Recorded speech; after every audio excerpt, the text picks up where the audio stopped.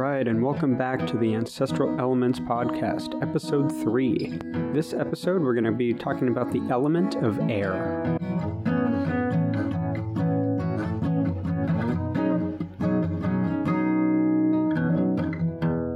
Alright, we're going to continue working our way through the elements. As always, we're going to start out by taking an ancestral look at how people in the past viewed the element of air. I think that this is an element that gets taken for granted quite a lot. We don't really stay very conscious on our breath and how we breathe throughout the day. And I think in the past, we had to stay way more cognizant about how we used our breath and the air around us in general. I mean, if you think about everything you have to do just to build a fire, right? Think about how much breath it would take to ignite a little ember that's glowing in some tinder that you've gathered, right? We don't really do that anymore. All we have to do is, to get light, all we have to do is walk into a room and turn on a light switch. I think maybe the only time we're super conscious about our breath is maybe when we're winded from exercise, and then I think as we just go about our day, there's so many distractions to take us kind of out of our body, out of the breath, that it's easy to forget about it. It's easy to forget about breathing. So when looking at air from an ancestral point of view, really we're talking about wind. Wind provides an enormous amount of information. It basically is going to set kind of the tone for how things are going to move throughout the day.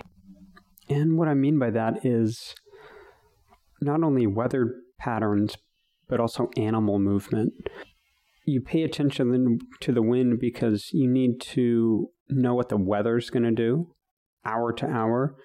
And our ancestors were masters at kind of tracking weather patterns based on what the wind was doing, the direction of the wind, what the birds were doing, what the animal movement was like. They were able to kind of track and piece together various amounts of information all around them all the time. That's the thing about nature. It literally gives you all the information you're ever going to need to survive. It's just that we've become so separate from nature that we've lost the ability to read all those signs. Our ancestors were like top-level detectives. They were able to take little tiny bits of information and make a story out of it, a very accurate story. And wind played a huge part in that. They used wind for ballistics, so making arrows, right? Making weapons. You need to have a knowledge of trajectories and geometry and how things were going to fly through the air. All of that takes a lot of skill to make by hand. These weren't people that didn't pay attention and were just living in caves, doing cave drawings. These were intelligent human beings. They were literally no different on a genetic level from me or you. So this was an element that our ancestors were almost forced to pay attention to. When you're outside 365 days a year, you're going to have to really, really hone your skills. And that means picking up on the subtle details that nature's providing you. You need to pay attention to the direction of the wind, to what the birds are doing. All this is extremely important for survivability and longevity in a natural environment. So let's shift to how the element of air is used in the human body. It's a lot more complicated than just breathing in oxygen and breathing out carbon dioxide. I mean, at the most basic level, that's the exchange that happens, this kind of 1-to-1 ratio. But it gets super interesting when you look at the ability for people to train their body to be sustained without oxygen. So, for example, free diving, in the sport of free diving, those are some of the longest breath holds that have ever been accomplished by humans.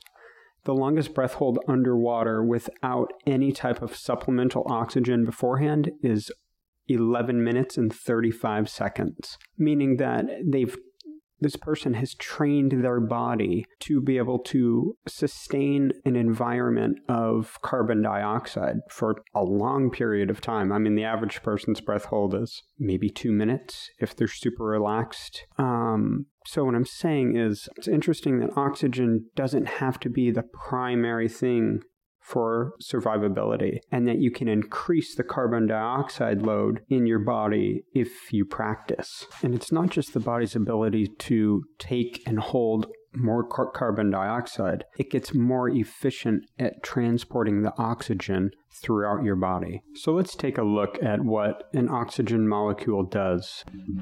Okay, so you take a deep breath. As soon as you breathe in, that oxygen is heading down the windpipe or the trachea. It then travels into the bronchial tubes where it diffuses into the lung sacs. And then from there, it goes into the capillary bed and into the bloodstream. And in order to be transported in the bloodstream, it needs to hitch a ride on what's called hemoglobin. And that's an important thing to remember, because it's not like you just have oxygen molecules mixing around in your blood, kind of free-flowing. It has to be attached to a hemoglobin. So for now, just remember that oxygen needs to be attached to hemoglobin. We'll get into why a little bit later in this episode. I want to pivot a little bit and talk about the quality of air you're breathing in a natural environment. So, I mean, it's not like you're breathing in just pure oxygen when you're outside. You're getting elements of nitrogen, oxygen, and a little bit of argon. And all of that is important because we tend to focus on oxygen as the main element, but there's a lot in air. Also, if you think about the essential oils that are being given off by trees, and you're taking all those in. In Japan, there's what's called forest bathing. They encourage people to get out in the middle of forests because they've recognized that it can help clear the mind and enhance the body's immune function and respiratory function and a whole long list of other functions that we don't really need to get into. So it has an effect on the physiology of the body, is what I'm getting at. And it's important to remember that it's not just the oxygen component, it's everything else within that.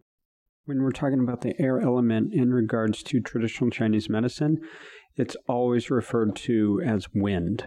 Wind in traditional Chinese medicine is the element that tends to link all the other elements together. It enhances fire. It drives water. It modifies wood. And if you think about it, it's the same way in nature. The power of wind as an element is an extremely powerful resource. It's viewed in traditional Chinese medicine to be the backbone of all disease. It tends to kind of stir an unbalance in the body in traditional Chinese theory. A hot wind, for example, will cause fever and inflammation. A cold wind will give you a kind of a chill, and it will give you an aversion to the cold. Dry wind will tend to cause kind of phlegm or a mucus response. Damp wind is similar to the common cold and the symptoms you get from the common cold. Wind can be harsh. Think about tornadoes or hurricanes, how wind moves that water element in the form of hurricanes. Remember, in traditional Chinese medicine, they take these aspects, these forces in the environment, and they equate them to the body.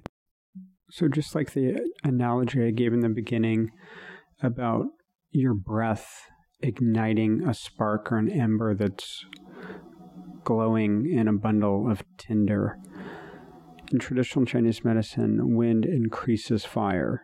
And we've all seen this and done this when we've blown on a fire to get things to ignite. You increase the oxygen and wood combusts. The way that they use this in the body is that it increases that fire element we've talked about in episode 1 through oxygenation of the blood and then through that transportation of hemoglobin through the body.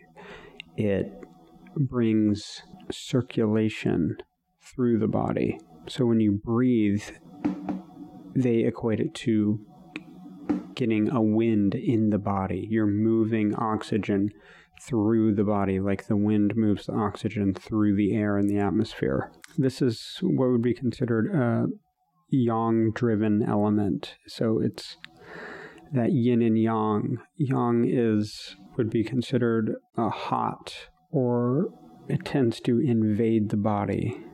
The other thing about this air element, when combined with water in the form of rain, it's going to create ozone. So that O3 molecule.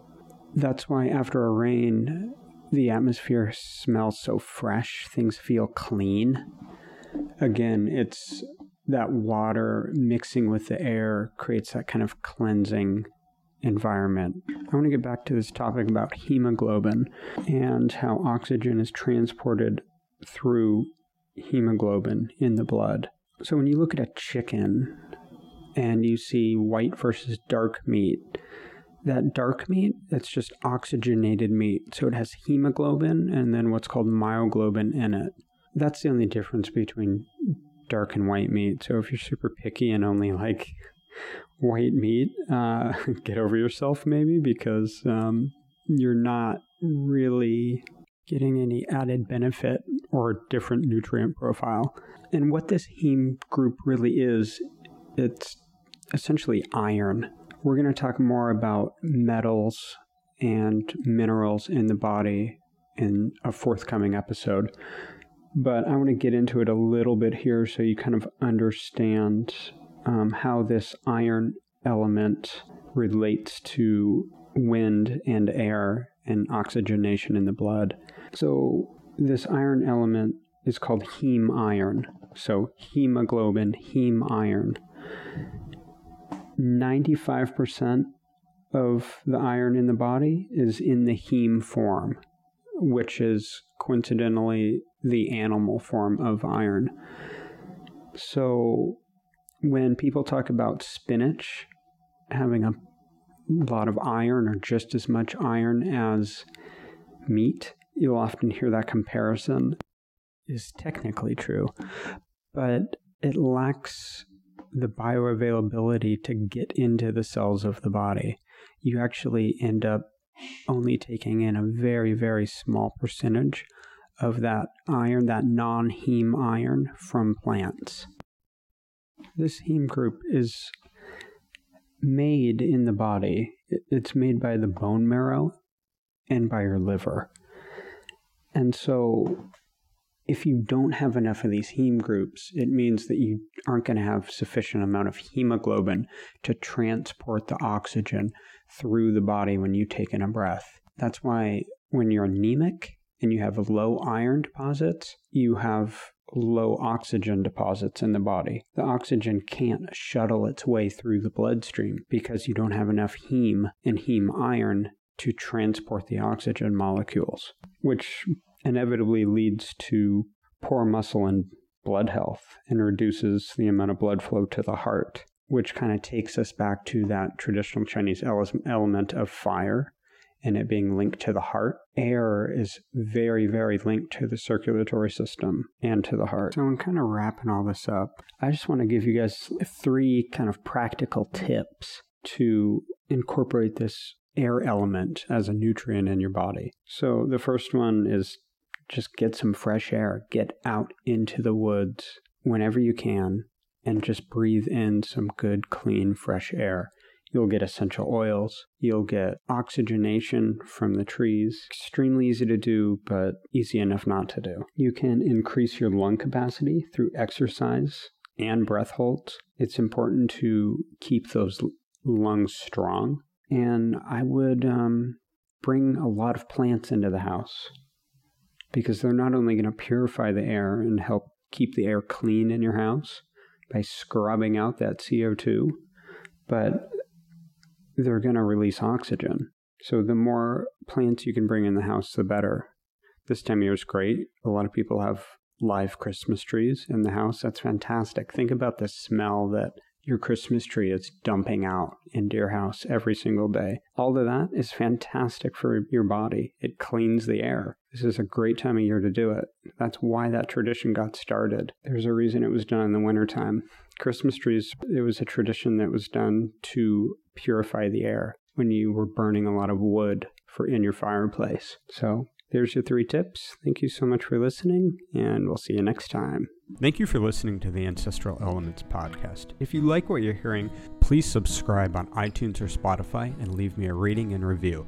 This will help people find the podcast so we can grow the audience. Thank you so much for listening.